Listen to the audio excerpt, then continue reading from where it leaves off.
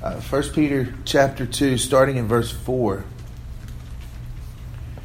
It says here this: coming to him as to a living stone, rejected indeed by men, but chosen by God and precious. You also, as living stones, are being built up a spiritual house, a holy priesthood, to offer up spiritual sacrifices acceptable to God through Jesus Christ. Therefore, it is also contained in the Scripture, behold, I lay in Zion a chief cornerstone, elect, precious, and he who believes on him will by no means be put to shame. Therefore, to you who believe, he is precious. But to those who are disobedient, the stone which the builders rejected has become the chief cornerstone, and a stone of stumbling and a rock of offense. They stumble, being disobedient to the word, to which they also were appointed. But you are a chosen generation, a royal priesthood, a holy nation, his own special people, that you may proclaim the praises of him who called you out of the darkness into his marvelous light, who once were not a people, but are now the people of God, who had not obtained mercy, but now have obtained mercy. All right. We're going to skip. We'll talk about that in a minute. But we all know that scripture. We've heard it read, or we've heard parts of it read many different times in many different ways, I'm sure, at one point or another. But it's not exactly a scripture that we hear a lot in the church. It's not one that we hear preached on a lot. Because I got to thinking about that over the last few years. That's a difficult topic for us to approach. So today we're going to approach it anyway, and we're going to see where it takes us. But how many of you have ever seen, I want to say it was a Far Side. The Far Side. Do you remember the Far Side? Anybody? The little cartoon that it used to have. I think the most popular, the most well-known is the one with the School for the Gifted, with the door saying pull and the kid pushing as hard as he can, trying to get in. But there's many different ones, and I used to love just getting that book and reading through all the comics that Gary Larson had put in there. But I want to say this was a Far Side, but it was a cartoon, or it was something similar to it. But it showed a crazed man being led away from a church in a straitjacket. And on the steps of the church, you can assume it was the pastor. He's the one wearing the suit. But there's two men talking, and one of them, which I'm guessing is the pastor, the preacher comments to another man, says, "I'm going to miss Lewis. He volunteered for everything." And, as funny as the cartoon is, it's funny because it's real.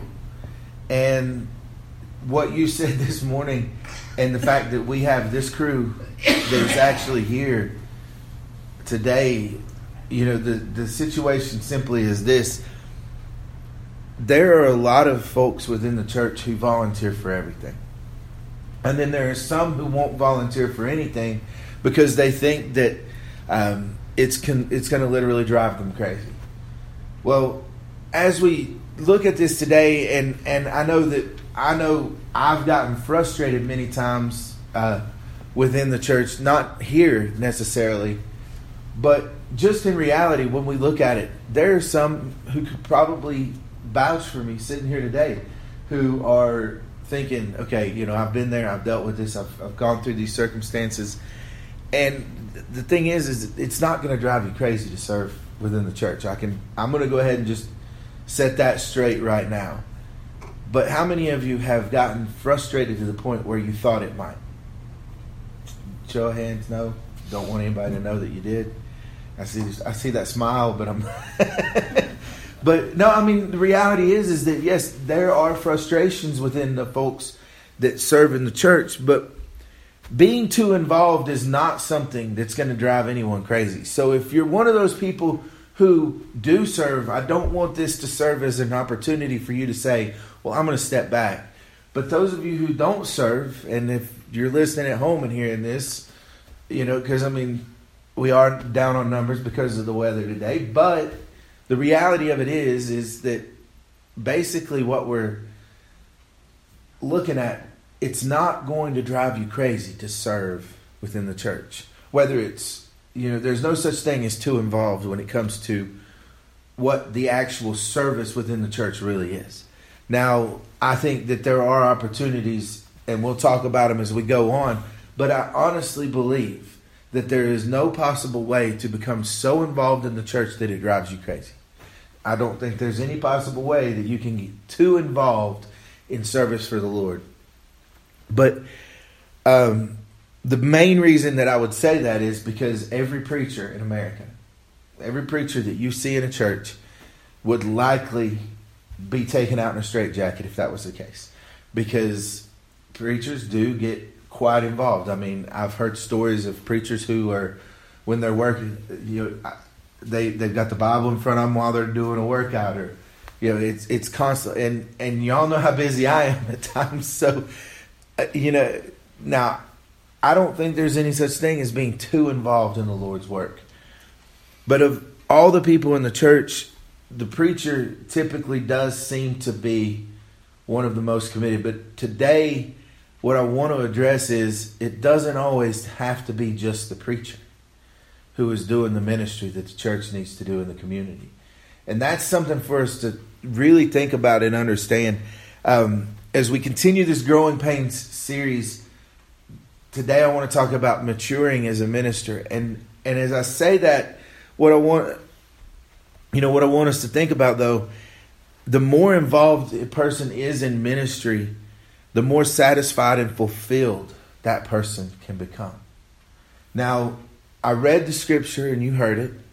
I'm talking to you now about being in ministry, and most of you are probably sitting there thinking, okay, this sermon's for like 2 people, but it's not. This sermon is not for 2 people. It's not something that we need to really, I think it's something we all need to hear. And basically what it comes down to, people do get frustrated when they're serving. It is frustrating serving God sometimes because we don't get the answers that we think we might need to see. Sometimes it's because we're faced with difficult circumstances. Sometimes it's because you're faced with difficult people. Sometimes it's a shortage of resources. Sometimes, there's frustrations.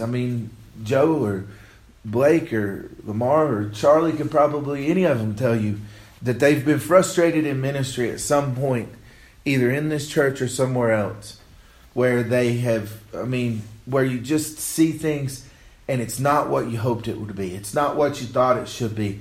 But we've all become that way in some things. Just as we were talking this morning about what we might do going into the summer as far as activities and different things like that, what we find ourselves in is we find ourselves frustrated because we're like, I really want to do this. I really think this is something that needs to be done. But, here's the thing. First of all, we need to overcome those frustrations in our lives.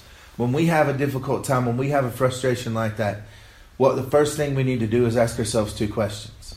We need to ask ourselves a couple of questions about the situation.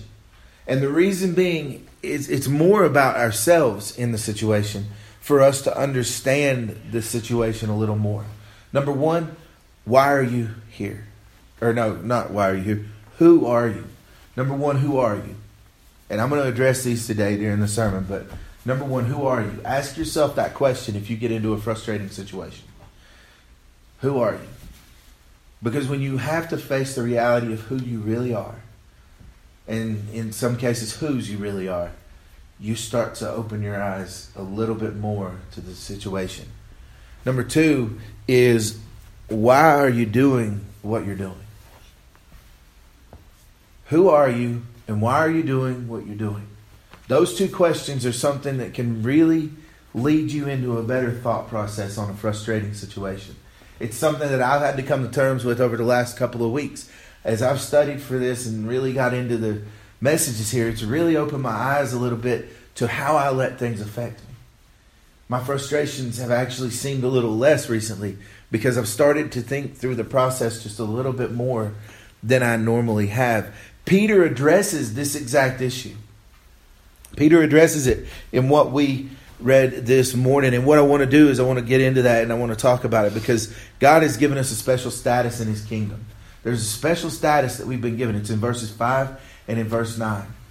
It says, you also, like living stones, are being built into a spiritual house to be a holy priesthood, offering spiritual sacrifices acceptable to God through Jesus Christ. And then in verse 9 it says, but you are a chosen people, a royal priesthood, a holy nation, a people belonging to God, that you may declare the praises of him who called you out of darkness into his wonderful light. 2 times in this section of 7 verses, we see what we are in the eyes of God. Peter reminds us that we are what? We are priests. We are part of a priesthood. Meaning that we're not just some bystander. We're not just some run-of-the-mill ordinary person. I think I watched the 30 for 30 about NC State winning the national championship again this week, because for some reason Jim Valvano, the way that he spoke, he mentioned something in a speech, and many of you probably remember who Jim Valvano was. If you don't, then I'll remind you. The ESPYs was 1993, I think it was when he passed away. But 1993, we see it every year when the ESPY awards start. We see it when they do the Jimmy V Week. It's the "Don't give up, don't ever give up" speech. But one of the speeches that he gave, I remember hearing him say that he had heard a coach say it when he was a kid, but it really opened his eyes to the situation, was that he said, God must really like ordinary people because he made so many of them. And he said he heard this as a kid at camp, and he said, as a 16-year-old kid, you're hearing that, and the first thought that comes through your head is, you're going, well, that's kind of, hurtful. It upsets you a little bit. It hurts your feelings because you don't want to think that you're just ordinary. But then he said the next thing that the guy said changed his life forever, because he said he said the statement that God must love ordinary people because he made so many of them. And then he said, but God has a way of leading ordinary people to do the extraordinary. And if we really think about it in that way, and we start to look at it in that way, all of a sudden our lives can change, because God can use what we would deem ordinary to do extraordinary things. The extraordinary things that we see happen on this earth are not done by people who we would consider ordinary, but they were. Plain and simple. We're all a little bit ordinary. We're all just a human. We're all created. But somewhere along the line, God has used us to do the extraordinary. God has given us an opportunity to do something greater than ourselves. And when we get done, we look back, we feel, hey, something here happened, and it wasn't just me. It wasn't that I did this on my own. This is where we realize, Moses was just an ordinary man, but he parted the Red Sea. That's quite a big feat that no ordinary man could actually do on his own. But yet Moses parted the Red Sea is how we tell the story, right? But the reality is God parted the Red Sea because of Moses' obedience. But he used Moses to do something extraordinary. And so if we look at it in that way, we go back to the Old Testament. Let's take a moment just to look at what priests are. In the Old Testament, a priest was considered a special person. So, they were go-betweens for men and God. You had to go to the priest, and then he would present your request to the Lord. They led in worship and taught from the scriptures. They wore special robes, which distinguished them from the rest of society and from other worshipers. And they only could handle the things that were holy. Only them could be the ones that actually handled the incense, the sacrifices, the furniture of the tabernacle, and anything related to the worshipers. And they were the only ones allowed into the Holy of Holies. They were the only ones that were allowed to come before the Lord in that sense. Now, if we look at the tabernacle, we look at the temple, and that they had a distinctive initiation before they could even enter their office. They had to be bathed. They had to put on a new robe, and they were appointed as marks of their office. They were basically given this opportunity, but they had to go through certain steps to get there. And not just anyone could become a priest, because you had to be born in the tribe of Levi. You see, there were some stipulations on them in the Old Testament. Now, Peter is telling us that we are a holy priesthood and that we are a royal priesthood. So Peter's not the only one, though. If we go through the New Testament, we can see that this has changed now. Jesus started the trend of changing this because John wrote in Revelation, Jesus makes this, or the statements made in Revelation, and we can assume that in the words there, it's either God or Jesus. He means, has made us to be a kingdom and priests to serve his God and Father. So it would likely be that Jesus is the topic of his conversation there. But it says, has made us to be a kingdom and priests to serve his God and Father. If we go to Isaiah, Isaiah prophesied hundreds of years before Jesus even was born, that under the new covenant, you and I would be called priests of the Lord. You will be named ministers of our God. So we've all heard that statement that we seem to think is cliche in church, that we're all ministers, right? That we're all ministers of the gospel. But the reality of it is, how have we become like the Old Testament priests is the question. How have we been born of the line of Jesus? Or, how have we become like these? We've been born of the line of Jesus. We've been given the opportunity through the sacrifice that he made. He came and he gave his life. But his blood, his sacrifice, his opportunity for God's children to become priests, to become ministers of the gospel, just in their life. We were set apart for the priesthood when we were saved. When we accept Christ into our hearts, when we become Christians, we are set apart to be ministers of that gospel. And just like the priests of old, we were washed with water. We were given a new robe. We were given those new garments to be put on. And we followed the rules. Acts 2:38, repent and be baptized, and you shall receive the gift of the Holy Spirit. We're told that within the scripture. So when we see this, those priests have put on a new garment. Galatians 3:27, Paul writes, all of you who were baptized into Christ have clothed yourselves with Christ. We've been given a new robe. So we have done the necessary steps to become that minister. And now we are priests of God. We have a right to handle the holy things of God. We don't have to go to the priest as a go-between. We can go directly to God. We can do those things. Let me just give you a quick list of the things that we can handle as followers, as Christians. Number one, we have the privilege of coming before God in prayer. We don't have to wait on a priest to do that for us. We have the right to touch and partake in communion. We've done that already this morning.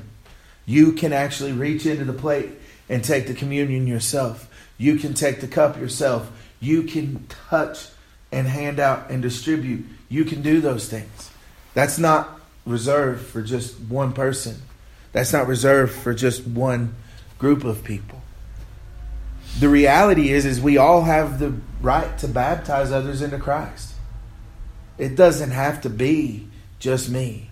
It doesn't have to be just Joe or Blake. It can be any of us. Any of us can baptize someone else. If they want to be baptized, you just have to know what the Lord and what's going on. I mean, we have that opportunity. We have the responsibility of knowing and teaching the Word of God. That's an everyday act. That is an everyday thing. All of these things. And we have no need for anyone other than Jesus to intercede on our behalf to God. Jesus must do the intercession for us because he is the high priest, so to speak. He is the one, but we don't need the go-between other than Jesus' blood. The sacrifice that he made, he is the door, basically. We have to go through that specific door. We can't just go through any old door we want. I mean, Jesus even told us that what was it? Narrow is the gate and straight is the way, or straight is something. I don't know. I can't remember exact wording. I didn't have it noted here. But what we're basically seeing is, when it comes down to it within the church today, we have a misconception because we still want to tie some of these Old Testament and New Testament things together. Just because we have a preacher doesn't mean that he is the high priest necessarily. He's not the only one that can pray. Now, I do pray for you, and I ask that you pray for me. But see, there's that opportunity that you have to pray. I don't have to be the one that handles communion. I don't have to be the one that does the baptism. If Blake wanted to be baptized, Lamar can do the baptism. That's, you can choose someone to baptize you as long as they are of that faith. And as long as they are a minister and a Christian. I know that's a hard thing to understand. But, let me just think, I've heard stories about this. But first things first, I want to look at some of these things. And then I'm going to get back to this baptism story for a second. But, there are many people today who have problems coming to grips with this idea of priesthood. Let me just lay that out there for us real quickly.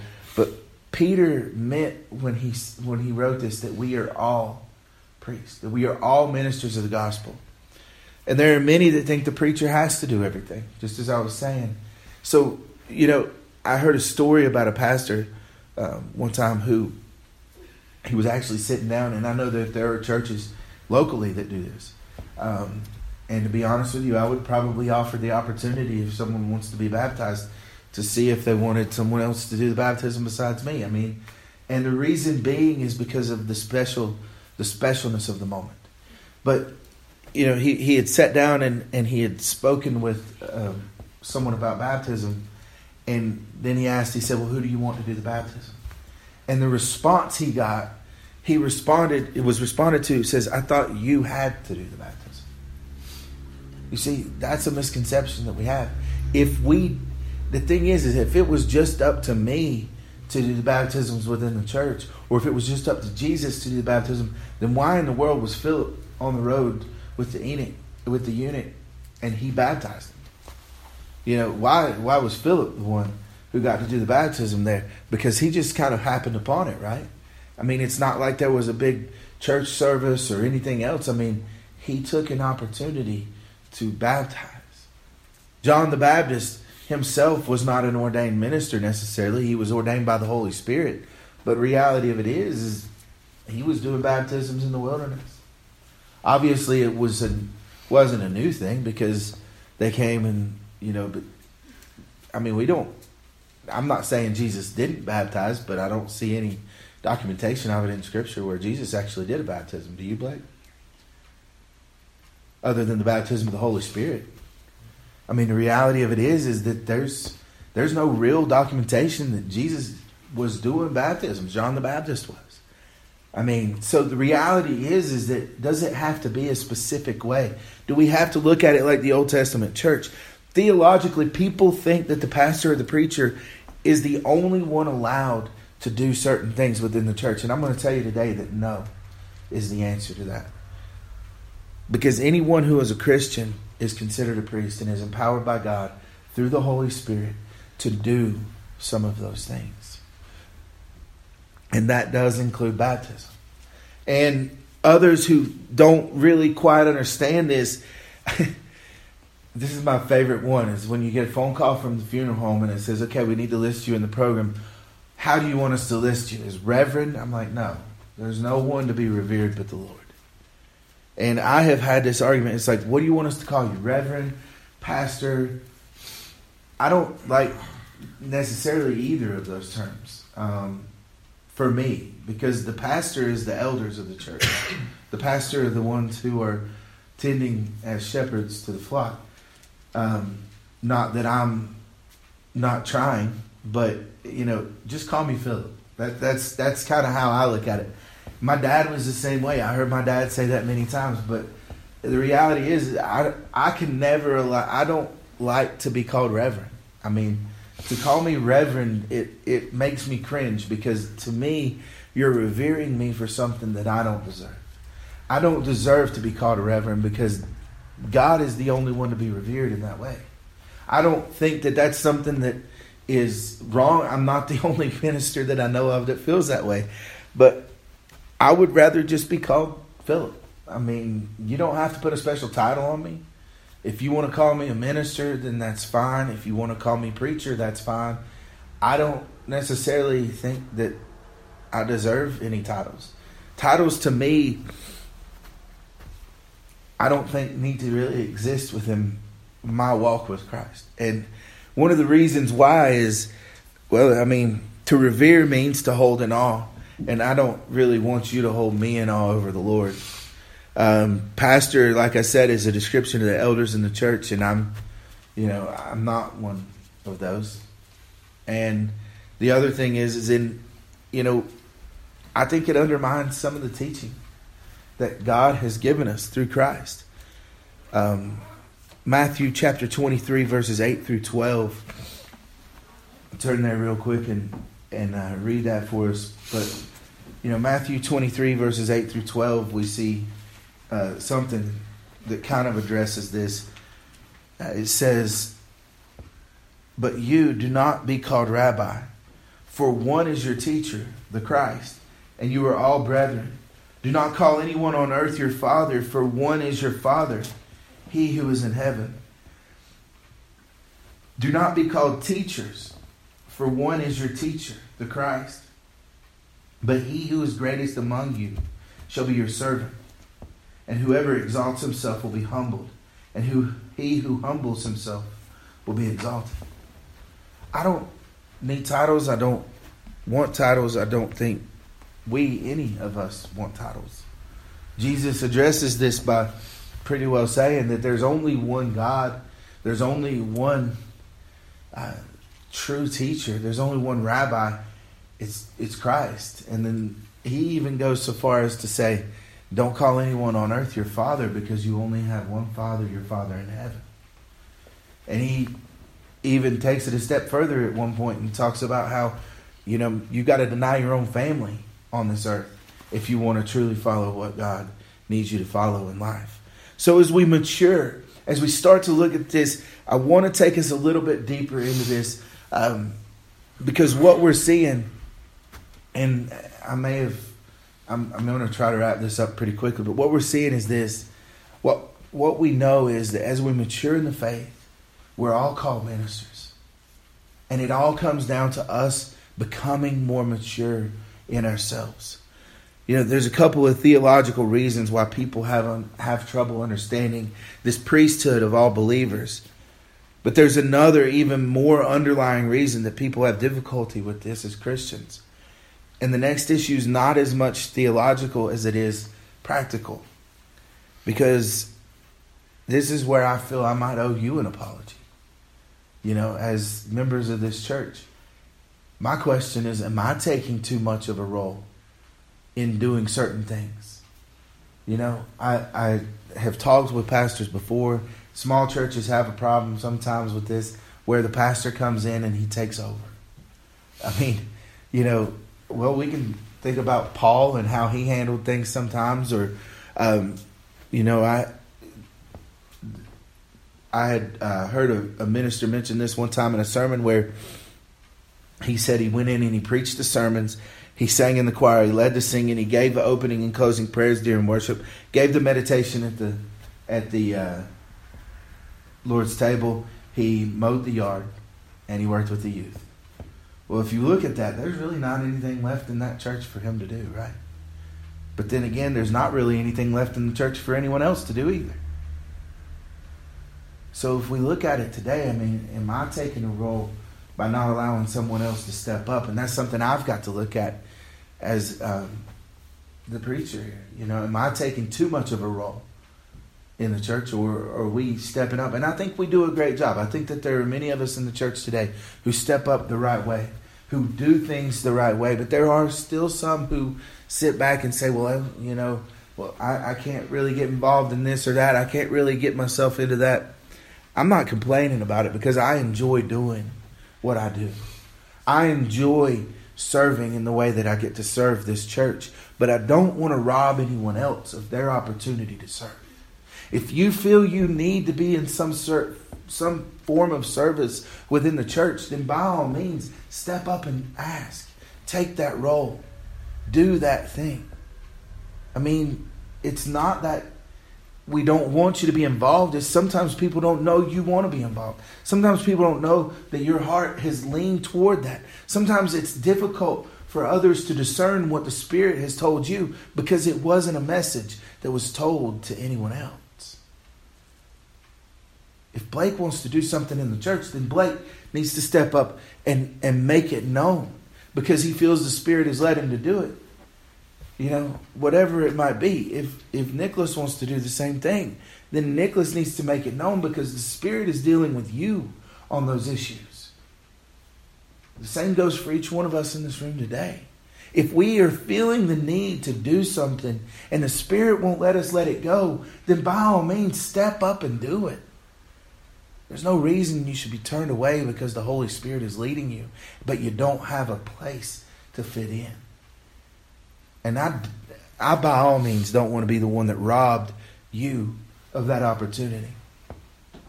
So as we see this and as we move forward, one of the things that I want to just mention is this, my responsibility. Ephesians 4:11-13 tells me my responsibility, anyone really in here who serves in that type of role, Joe, Blake, Charlie, Lamar, you serve in a role in the church. Our responsibilities are to prepare God's people for works of service so that the body of Christ may be built up until we all reach unity in the faith and in the knowledge of the Son of God and become mature, attaining to the whole measure of the fullness of Christ. That is our role as leaders in the church. That is the role that we are to undertake, is to prepare God's people for works of service. Prepare. It doesn't say do the works of service for them. It doesn't say guide them and hold their hand and lead them through it. It says prepare them for the works of service. And if I'm not doing my job preparing you for those works of service that you can do in your life, if Joe's not doing his job preparing us as an elder to do the works of service that the Lord has prepared us to do, then there's a problem within our church. If we're not being prepared, then I need to step out of the way of something. If I'm not allowing someone to step up and do the role that they need to do, then I need to take a step back. Because if I'm just doing it because I feel like it's something I need to do to get it done right, there's a problem. Because it's not being done right if that's my attitude. You see, what a person was a priest in the Old Testament, it meant they had a job to do. But there were 3 different types of jobs that were done. And there were 3 different groups of people. And if you look at Numbers 4, you can see the 3 different groups of people that did those. But I'm basically saying this. It's all very interesting. And some of you may still be sitting there going, well, why are you telling us this? And I'm going to wrap it up in this way. I'm telling you this because I want you to understand that every priest had a job to do. Every priest in the Old Testament had a job that they were responsible for. Every priest ministered unto God. And many of those priests had very basic jobs that they did. If you want to know what some of those jobs are, you had some who were in charge of the coverings and the curtains. You had certain groups of people who were in charge of little things. So basically what it adds up to, last week we talked about that God expects us to grow up and to become mature. If we do our jobs right, if I do what I'm supposed to do, if Blake's doing his job, if Joe's doing his job, if others are doing their jobs, then we will prepare God's people for works of service today. Part of growing up, part of becoming mature is learning to take on our own responsibilities. Learning to take on your own responsibility. If you aren't willing to do your own work in life, you're not going to get very far. Your parents can only take you so far, and then you have to take the reins and move forward in your own life. And it's the same thing with the spiritual walk. We can only take you so far. And eventually, you got to let go of the hand. If a kid, you've seen it, and we'll wrap it up this way. You've seen a baby. When a baby's learning how to walk, and you can take it by the hands and you walk with it. And you walk, and then eventually you've got to let go. Or maybe it's the training wheels on a bicycle. Eventually, they have to center themselves up and get off of the training wheels. You got those 3 or 4 different settings. You start low, where they're always on the ground. Then you come up a little bit to give them a little bit of play. Come up a little bit more to give them a little bit more play. And then eventually you take them off because they learn how to keep it straight. You see, there's opportunity there. But if a child relies on those training wheels all the time, they're never going to learn how to ride the bicycle without them. But if they learn how to balance, if they learn how to get straight, if they learn how to get it right, then they will find it. And in fact, we deal with children all day long. And what is the number one response when you ask a child to do something? Or if there's a mess. Let's say there's a mess that they didn't make, but you ask them to clean it up. What's the number one response? I didn't do it. That's not mine. I mean, dealing with middle schoolers, I hear that constantly. But at the end of the day, as an adult, you know, when all the middle schoolers have gone home and I'm still standing there looking over the mess that's still not cleaned up after baseball practice, the first thing I have to do is clean it up. Why? Because I'm the one the responsibility falls on. I'm the adult in the situation. I'm the one that's got to do the cleaning because it needs to be done. We can't say in the church it's not my job. We can't say today that it's not our job. And basically, what it really comes down to is, as a church, we'll only attain our full strength if we start to assume the roles that we were designed for. If we feel the Spirit leading us to do something, then we need to mature in the faith enough to let go of the hand, to take off the training wheels, and to move forward full force into the job that the Lord has called us to do. If the Spirit is calling you to get involved, then get involved. We've got to realize as ministers that jobs need to be done, and we're the ones that need to do them. It might be replacing a roll of paper towels in the bathroom because it's out. It might be replacing a roll of toilet paper in the bathroom because it's out. It might be something as simple as wiping water off of the countertop because someone didn't notice that they had gotten it there. It might be something as simple as wiping something off a mirror because you can't fully see a reflection. And it's just little things like that. But let's together prepare for the works of service that the Lord has called us to do. I hope I'm preparing you in the proper way. I hope you feel prepared as we move forward and as we talk about these things over the next couple more weeks. But what I really want us to see today, what I really want us to understand is simply this. We're here together for a purpose. You know, it reminds me of a story I once heard about a kid, a teacher who was teaching Vacation Bible School, and she had noticed that one of the kids in her class only had one hand. Well, at the end of one of the classes, it called for them to do that little thing where you put the hands together. And so she didn't really want to make a big deal about it. She kind of wanted to even let it go because she didn't want to bring attention to the fact that this child only had one hand. But as the class started to wind down, she goes, all right, now if you'll put your hands together. And she had done just exactly what she didn't want to do.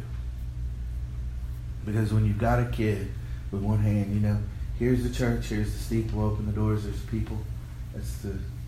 Everybody knows that. But see, the beautiful thing about it in that class was there was this little girl who was sitting next to the boy.